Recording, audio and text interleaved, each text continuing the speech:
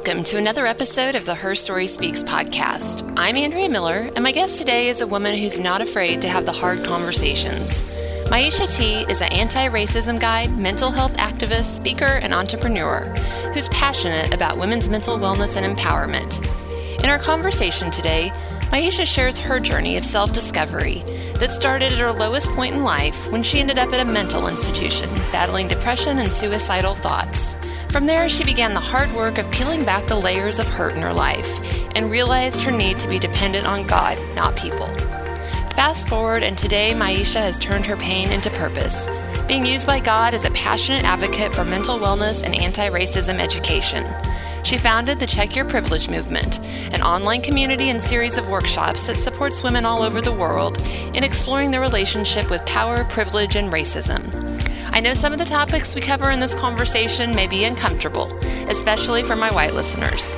It's hard for us to admit our part in racism, but I urge you, lean into the discomfort of our conversation.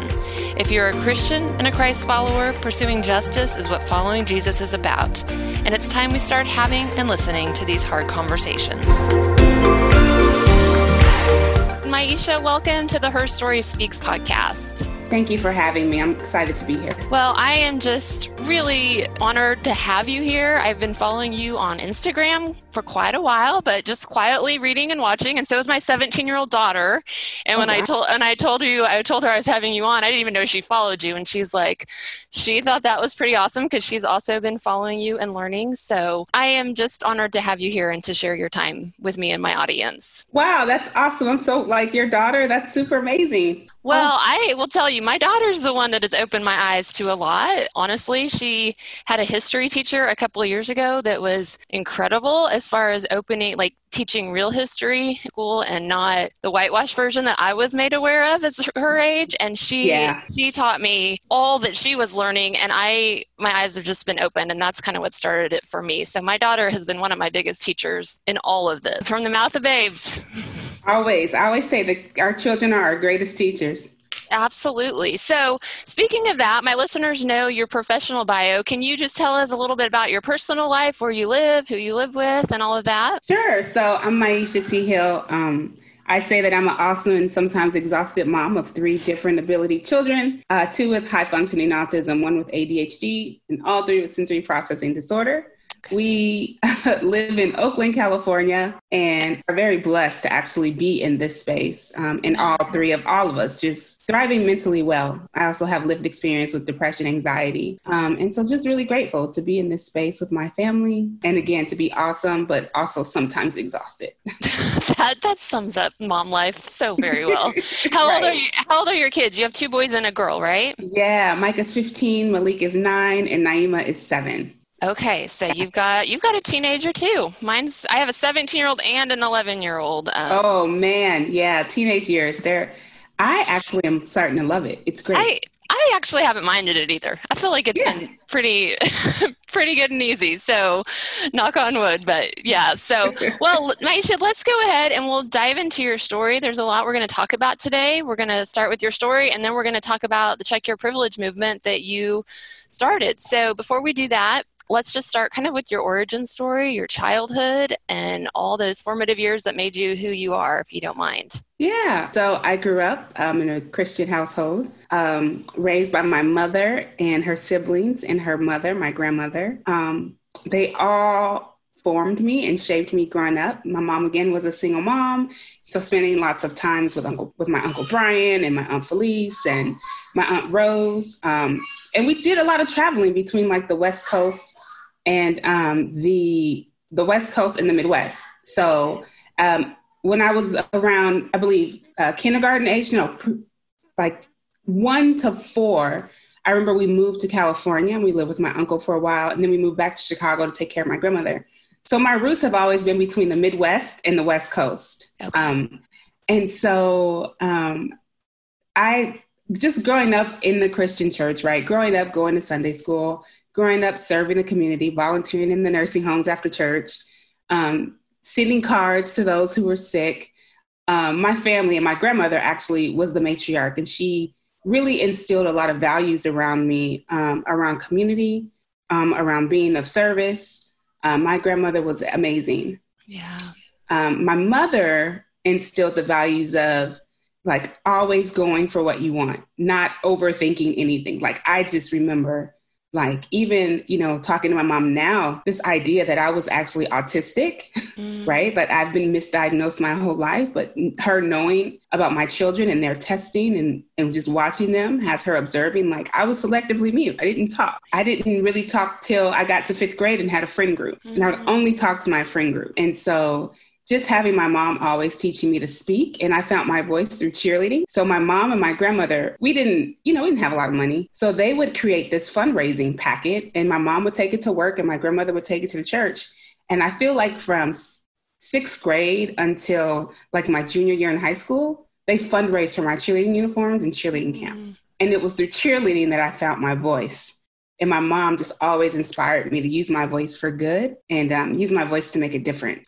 So I was always rooted, Andrea, in like community, being of service, and really using my voice to make a change. Wow. And so I know one of the things, you have several books out, but the one that tells a lot of your story is called Black, Beautiful, and Bipolar. And in that, you talk a lot about, your healing process, but you say, I was the woman who let the hurt 7-year-old little girl who lived in me manipulate my relationships with men, women, and family. So you did have a hard childhood. I mean, you grew up without a father, had a lot of labels. So talk just a little bit about that and how that, how that formed, how you had to realize that, and then how that made you the woman you are today. Yeah, I think a lot of us don't recognize that inner child that's wounded.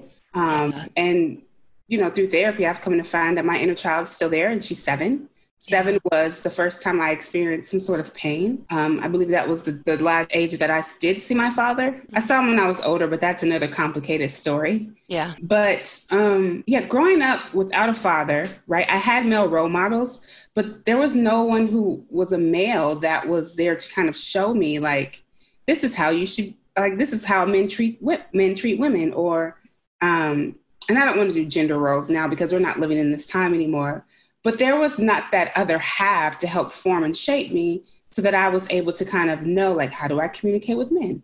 How do I walk into loving relationships? How do I love myself? And so just remembering like this 7-year-old me in relationships, like would have tantrums or get angry really fast because I didn't feel like I was getting enough attention, or would shut down because I didn't want to communicate because my feelings were hurt. And there's so many different variations of this inner child wound that, it stems into an overspill of how you show up in community, connection, and relationship. And so the inner child in me didn't want to be in community with folks because people always hurt you. People always leave. Right. And that was a mindset hack that I had to learn, that not everybody is meant to stay in your life. Right. Up until this point. And so I do a lot of inner child work in therapy because the inner child can still show up. And I make grace to make room for her I've learned to self-soothe myself, have different practices in place, and notice. And that's with mindful meditations and some self-reflective practice. Notice how I can soothe my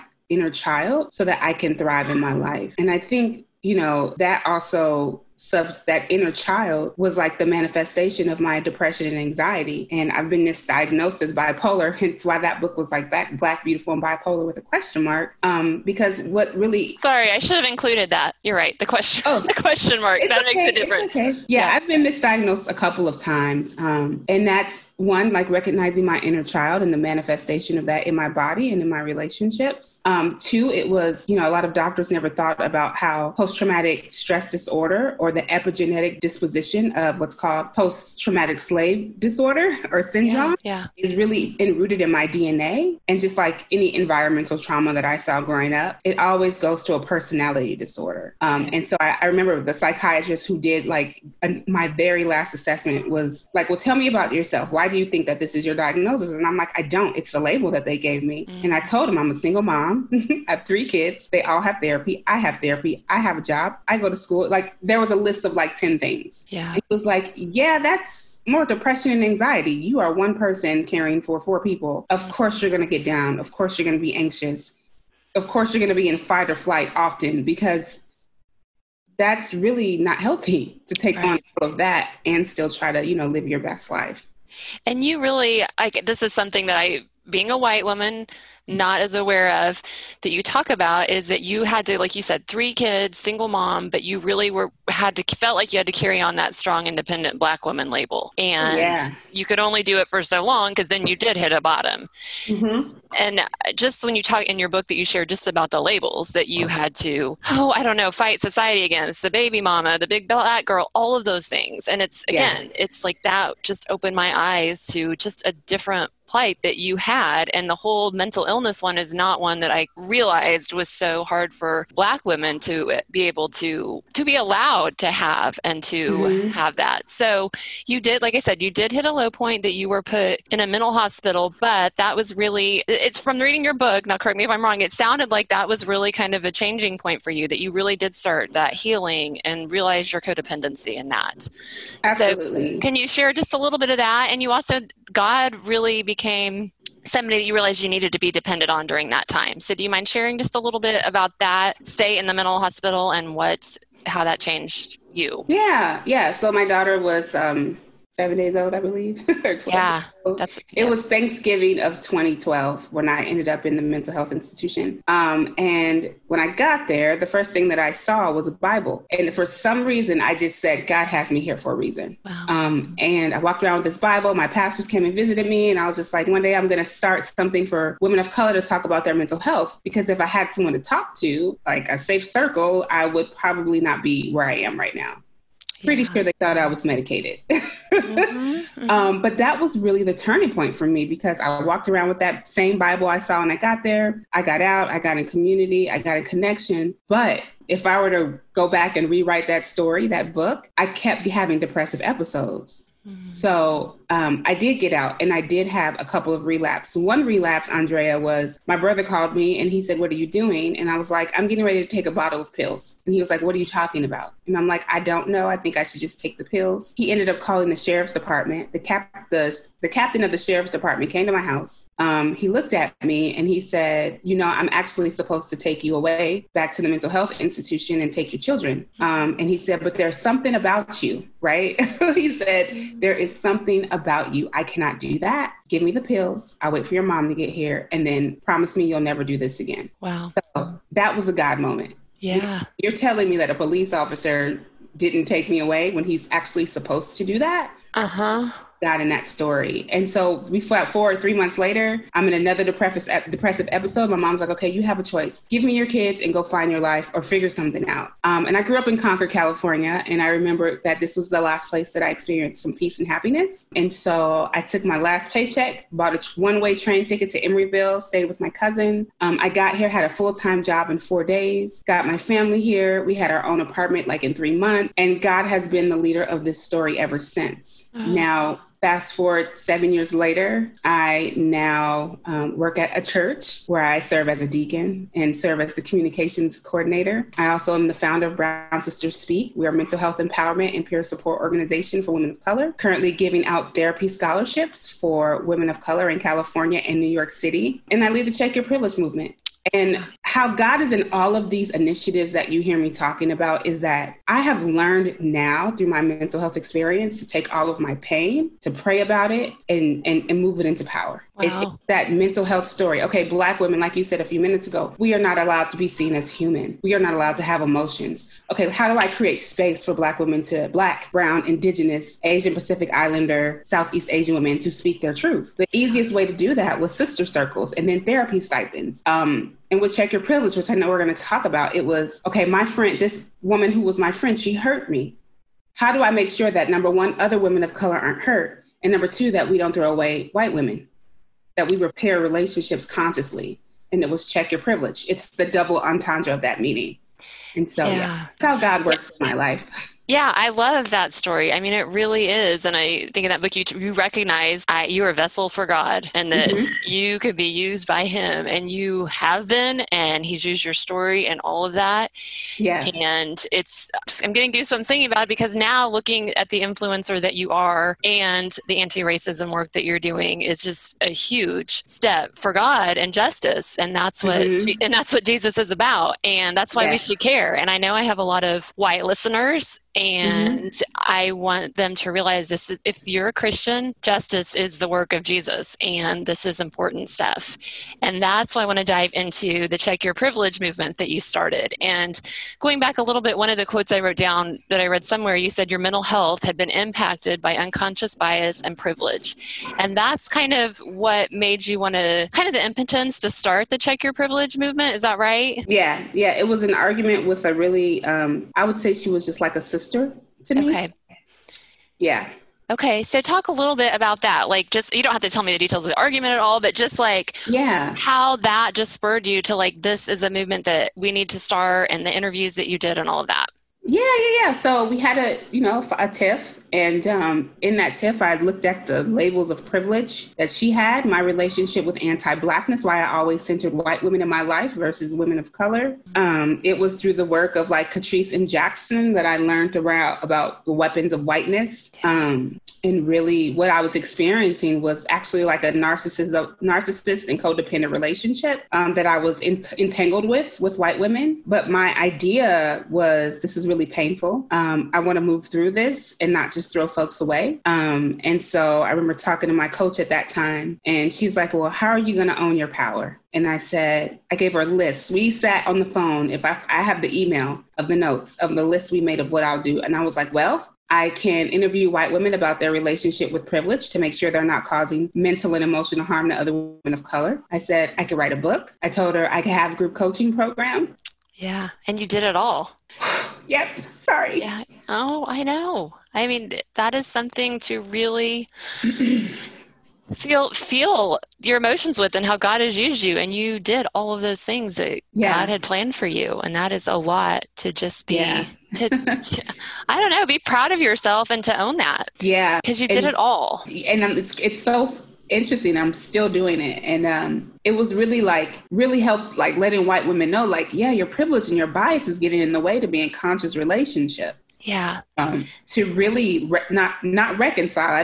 I don't really talk about reconciliation, but there needs to be like a relational repair and deep-seated friendships for this work to work. Yeah. And that is what I think not sets you apart from everybody, but it definitely sets you apart a little bit, because you really have that focus. Like you said, I don't want to throw white women away. We mess up. And that's why I was a little more comfortable interviewing you, because I'm like, okay, she'll offer me some forgiveness if I mess up. I'm learning. And I think that's what it's about, because there's so many things. So you did the interview, and then your book too does share other women's experiences. And like one of them talks about the ghosting that white women want to do, because it's this uncomfortable work. Like, even like I told you, listening to one of your podcasts this morning, that was uncomfortable, but knowing that like we can have like a little room to make mistakes as we're learning is, and not that we need, again, I don't want to put this on like you have to give us your sympathy for this, but just knowing that there's that room for you to teach and us to make mistakes and move forward and ask for forgiveness with those. So can you talk a little bit, now we're talking about this whole cancel culture, can you talk a little bit about that? Because it's really fascinating how it does relate to like white supremacy, all these things I had never thought about. And I'm like, wow, that is powerful. So do you mind just talking a little bit about that? Yeah. It's basically the notion of, I mean, it's part of white patriarchy. If something has no value to you anymore, you just dispose of it and throw it away. We see it happening in corporate America all the time. You're easily disposable at work, especially if you're a woman. And so I often tell folks the way that powerful white men treat white women is the way that white women treat women of color. Say that again, because I heard you say that somewhere else, and I like rewound it, and I'm like, that is, and I've heard Lisa Sharon Harper talk a lot about that lately too, and I'm like, okay, why was I never aware of this? Like, it's so true. Yeah. Say it again. It's a relational dynamic. So the way that a powerful white man treats a white woman in a corporate setting is the way that that same white woman will go and treat women of color. And so it looks like gaslighting. Folks, and that's gaslighting you into silence. That's that narcissistic codependent relationship where the man assumes authority and only sees value in you when you kind of support what he wants or kind of takes your ideas and run with it. That happens to women of color through white women because it's the cycle of abuse that's happening. And no one's really saying anything about that. Yeah, I'm still just like letting that soak in because that's so powerful. And white women need to hear, because I can be guilty of thinking like, well, I don't know what I did, and honestly, It's more that I've started to realize and pick apart the patriarchy in our culture and church and dive more into feminism, that I've become aware of like, oh wait, this has like deeper roots than just being a Jesus feminist or whatever. Like this is so related to this. And we'll talk about that. Sorry, I'm all over the place because there's so many things. Okay. But your most recent podcast about Rachel Hollis, the Co-Conspired Conversation podcast, and you really dive into the Rachel Hollis episode. I don't know what you call that. Rachel, what do you want to call I think it was like, girl, apologize. I don't even know. Yes. Title. Let's just put it out there. But you share so much in that and about this whole white women dynamic with the power over Black women. And one of the women you have on your show talks about the history of like white women, like that was their only power. They could buy and sell slaves. Mm-hmm. And like where all this started, like I'm embarrassed to say I had no idea. And that just really, all of this is making me realize how much work and how deep these roots run in us. And even this morning, like, I'm just going to be honest with you, I was thinking like, well, I still don't know what I did. Like, and it's like, those are my ancestors, and would I have been any different at that time? I don't know. And it's just, there's so much work to be done. And we will put the link to that episode because it was powerful, and you guys talk about a lot, because I know I don't follow Rachel Hollis. I had some issues with her when her first book came out a few years ago.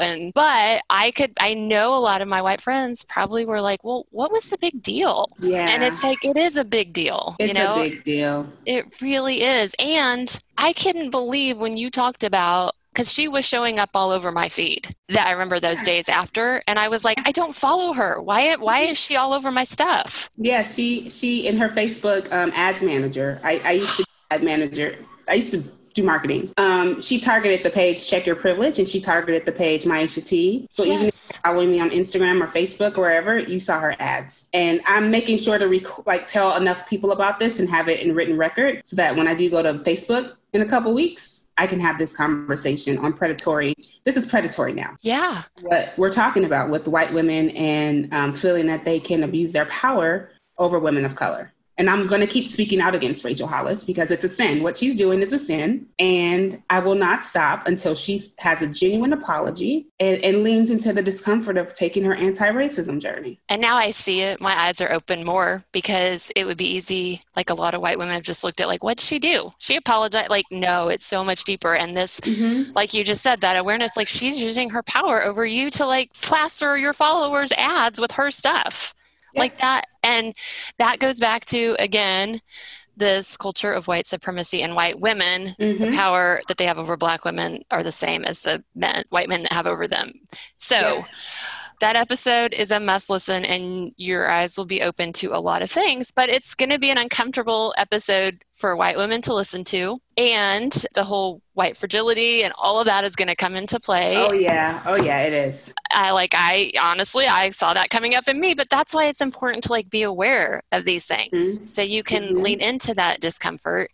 So talk a little bit about the whole ghosting thing, because I'm going to have you tell about how white women that want to start doing this work can get involved and where to start. But one of the things you talk about is ghosting, and like I said, the discomforts and all that. So can you talk a little bit about that? Yeah. So I have like this cycle that I tell my coaching students about, called the Co-Conspirators Journey. And so it's like you listen and you learn and you take action, and then you fail. When you feel like you're failing in this work, when you get started, the shame spiral starts. And then you want to kind of like, you get that aversion, that discomfort about what you're feeling, and you totally just disappear. So the word ghosting comes from the dating world, right? Where you meet someone, you guys hit it off, and then you never hear from them again. Well, that's what happens in the anti-racism work, is that folks will start the journey. They'll read something, see something, or hear something that feels like an attack, a personal attack. So they'll personalize the experience, and then they will avert or ghost the process. Literally, just disappear and not pick back up. Yeah. And that's something you see that's common. Like, we could think, oh, no, Absolutely. You wouldn't do that. But you have one of the authors in your book talks about, was it Brittany? I'm trying to remember. Brittany, yeah. Yeah, she shared honestly about her experience with that. And if we're being honest, it's very tempting. I mean, I've seen it in myself, just starting to speak out a little bit and getting some comments that I'm like, oh my gosh, it would be easier not to engage. But that is how white supremacy continues, right? Yep, that's how it keeps going. I just think there's so many things for white women to be aware of when they dive into this work.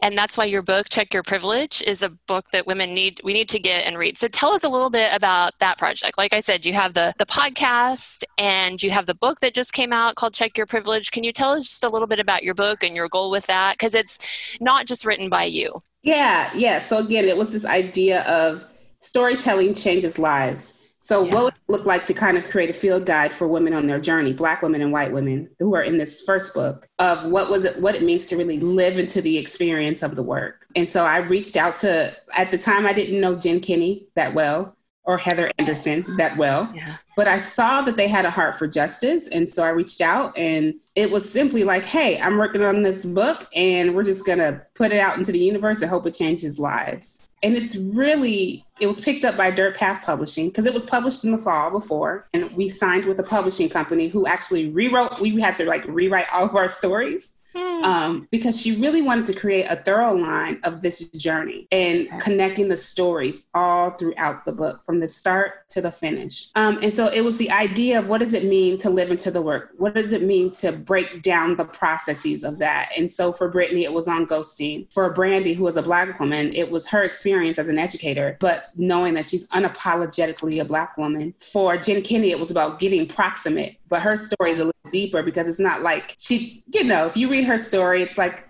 I came in thinking I'm a white savior, but it wasn't about that. For Heather Anderson, it was about being in community, right? How to fix a community that caused harm. For Jay Blanco, it was nobody wants to be a white savior. She does mission work here in Oakland, and she serves Black families. Her organization is for Black families. And she's also a Christian woman. Her chapter is amazing. If you are a follower of Christ and kind of struggle with this, what's a white savior? I don't know what this means. Andrea, we really wanted to create a set of stories that would show that you are not alone and that you can connect to someone's story to take the first step in your journey. Yeah. And I think reading, and you set out to do that and you did. And I think anyone just looking to start this work, there's so many great places to start. I mean, there really are. I'm just diving into the book, Me and White Supremacy. I mean, there's so many books out there, but yours is such a great one. Like you said, living into this work and what that looks like. Mm-hmm. And I know that is it's a mission of yours, that this is just not like check off your list. This is living into the work. So can you dive a little bit deeper into that? Like what that means for you and for others, like actually living into this? Yeah. So, the premise, for a while from all of us, the educators, was to do the work. Yeah. And I started thinking about, how doing, I talked about productivity on my last Instagram Live, how doing feeds into that productivity lie that your value is only based in how much you can accomplish. And so if we're really trying to dismantle our personal relationships with imperial capitalist white supremacy patriarchy, as Bell Hooks calls it, then we really need to look at our own journey. And so what that means is we're not going to make this just a checklist. Oh, I read someone's book. To a workshop. We're not going to think about this as doing. It's more of an embodying. So how do you embody the mindset of an anti-racist? How do you embody your relationship with bias? So once you can take and pick apart a concept for yourself and really feel it in your heart, in your soul, and your spirit, then you need to take that concept and work with your family. And then from your family, talk to your friends. And then from your friends, impact community. Because what tends to happen is we look at, doing the work as a whole collective, right? Which is we all have to do that. But for me, it was, this is your journey. You have to start with yourself first. And that requires the unpacking to then live into the experience of doing the work. That's so good. And I think it's just so powerful because it goes back to, this is not a checkoff list of just getting it off your list and being done. Like this is, like you just said, living into this, and that's powerful. And you give people a lot of good places to start and continue living into this. And I know there's a lot going on right now with Ahmaud Arbery and now Breonna Taylor. Like a lot of white people are wanting to, and myself included, and it's embarrassing to say, but I think with social media now, we're becoming more aware of, wow, this happens. And you have known that, you and other Black people have known that forever, that this goes on. And I know white people that want to get into this work. And I saw Austin Channing's post yesterday about quit DMing her and asking people what to do. Resources are out there, and they are. Yeah. And I think that's something that white people need to be aware of. Quit asking Black people what to do. The resources are out there. And there are, like, you are an educator and you have the resources there that we can pay and learn from. So tell us a little bit about your resources that you have. And of course, we'll put links to your website and the classes and all of that. But can you just tell us about what you have and good starting places and all of that? Yeah, so I start with, hanging out on social media, watching the lives. You grab a copy of the book. You can join the Co-Conspirators Lounge. It's a $5 a month membership space where you get a monthly masterclass and check-ins. And tell me a little bit more. I actually joined that lounge this morning because this looks like I looked at your website and I'm like, I don't really know where to start, but the lounge looked like a good place to start. So I joined that this morning, and tell me a little bit more about that. Yeah, so the lounge is a community-based space because I believe that the work requires community and connection. Yes. You come in, and once we've changed the way that it works, but I'll explain how it works right now. Okay. You get a live masterclass, so you get to join me on the first Sunday of the month for a 90-minute masterclass. This month was Rest as Resistance, and it was led by Tina Strawn. After the masterclass, you get a journaling prompt. So we have a journaling prompt for the month. And then you get 2 check-in calls. So one call is to set a goal, and the second call is to follow up on the goal you set for yourself for the month. Wow. Okay. And then there's one more activity in the month, which is an expressive activity. Expressive music, expressive dance, because it's taking you from actually writing and journaling to kind of moving the energy out of your body so that you can move into the next month. So that's how the Conspirators Lounge works. Okay. And so, like I said, I joined that this morning, so I'll start that work, and that is a great starting place to start living this and not just checking it off the list. And then on your website, tell us about the Saturday classes, because I'm curious about that and exactly what those are. Yeah, so Saturday School is my, it's an 8-week group coaching program. It's actually moving to 12 weeks. It's a 12 group coaching program where we unpack, like in the fall, we're really working on decolonization. And so we unpack your decolonizing process over 12 weeks. You get with a cohort of 15 women, you'll have a peer mentor, and you'll have me, and we'll work through your relationship with decolonization.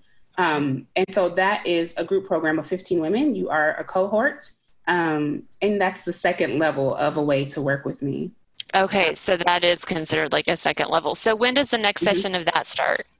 That starts, it's in August. We don't have the official date set yet. Okay, but in August. So that's something to keep on the radar, that starts in August, and all the information on that is on your website. So that's a good second place. And then I know you also offer some lunch and learns and different videos. You want to talk to us tell us a little bit more about that. And well, there's actually, so you get the Co-Conspirators Lounge, you get Saturday School, and then there's this third level. Then I'll get into the lunch and learns. Next, I'm launching a 6-month group coaching program. So where Saturday School is 3 months, this next program is 6 months. It launches in June. And it's really on like your anti-racist mindset, critical race theory. It gives you the foundations to begin your journey over the next 6 months. Group coaching calls. It's absolutely wonderful. So that event will be available on the website on Monday, the information. Okay. Wow, that's awesome. So tell us, while you're talking about that, and then we'll come back to the lunch and learns, but tell us the website. So you're saying all of this on your website. Tell me the name of it. Checkyourprivilege.co. Okay. And we will put, of course, a link to that because it's .co, not .com. I learned that myself. So we'll be sure to put a link to that. And then the next level is the lunch and learns, right? And the lunch and learns are actually, if we were to go back a little bit further before the lounge, I should have mentioned. Oh, they are. Okay. That's a basic step. Okay. That's good to know. The Instagram account you can always find at between 11 a.m.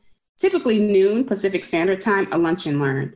Oh, okay. Lunch and learns are either with myself, they're either with Letty of the Sincerely Letty podcast, so that'll be a history lesson, or they'll be with Louisa Duran. She's at According to Weeze. Okay. She's the sociologist of my crew. And so once a week, Monday through Friday, one of us will pop on and do these live lunch and learns to kind of give you guys basic fundamentals and understanding on the history, the sociology. I'm bringing in theology around anti-racism work. That's a little bit like the Rachel Hollis episode where you guys were all on talking about those aspects. So that's awesome. Yeah. So you have those experts and yourself on every day, 11 to noon on Instagram. So where can people follow you on Instagram to find that out? Yeah, I'm on Check Your Privilege, and it's spelled CK at CK Your Privilege. Okay. And is there anything else that we missed? Did I cover all of it that you offer? Because it's a lot. Yes, that's everything. And it's all going to be streamlined on the website by the time this podcast airs. Okay. And then like the website and choose your own adventure. Okay. And so, like I said, but also you have a podcast called, is it Co-Conspired Conversation Podcast? That is a great one. It's a must listen, especially the last episode. I listened to 3 episodes, but the last one was pretty powerful about Rachel Hollis's need to apologize. So we will put links to all of those things. Maisha, is there anything else that you want to share that I didn't ask or that you feel is important to share? Let me see. That's kind of a big, broad question. You're like, where do I start? I know. No, I think, your audience is predominantly Christian women. I guess what I would ask for the Christian women that are listening is for them to really interrogate their relationship with racism. Because we know that Jesus is we know that Jesus is for justice. And so where do you see Jesus? Where do you see the justice in your life? Where do you see yourself modeling the justice of Jesus in your life? That's a question for reflection.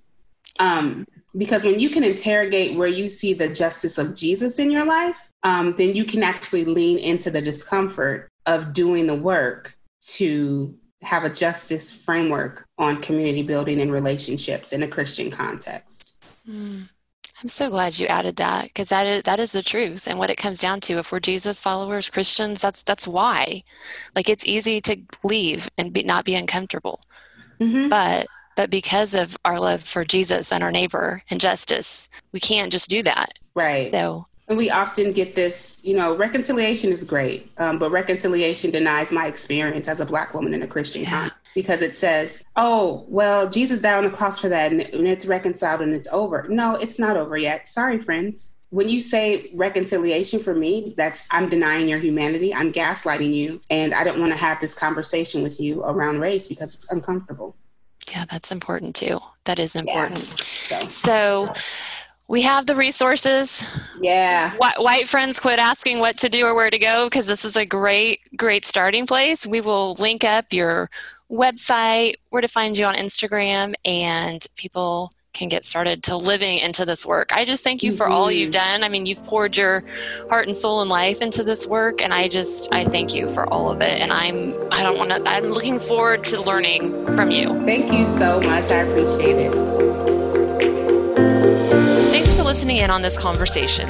I hope it's encouraged you to start living into your own work of dismantling racism and taking an honest look at it in your own life. The resources with Check Your Privilege are one of the best starting places to start your journey. As always, the links to the classes, books, and all things I talked about with Maisha are listed on the episode show notes at herstoryspeaks.com. I also put a link to the Rachel Hollis episode that Maisha and I talked about. Also, this is an episode I encourage you to share with a friend. And if you haven't left a review on iTunes for the Her Story Speaks podcast, I'd love it if you would. That helps others more easily find the podcast.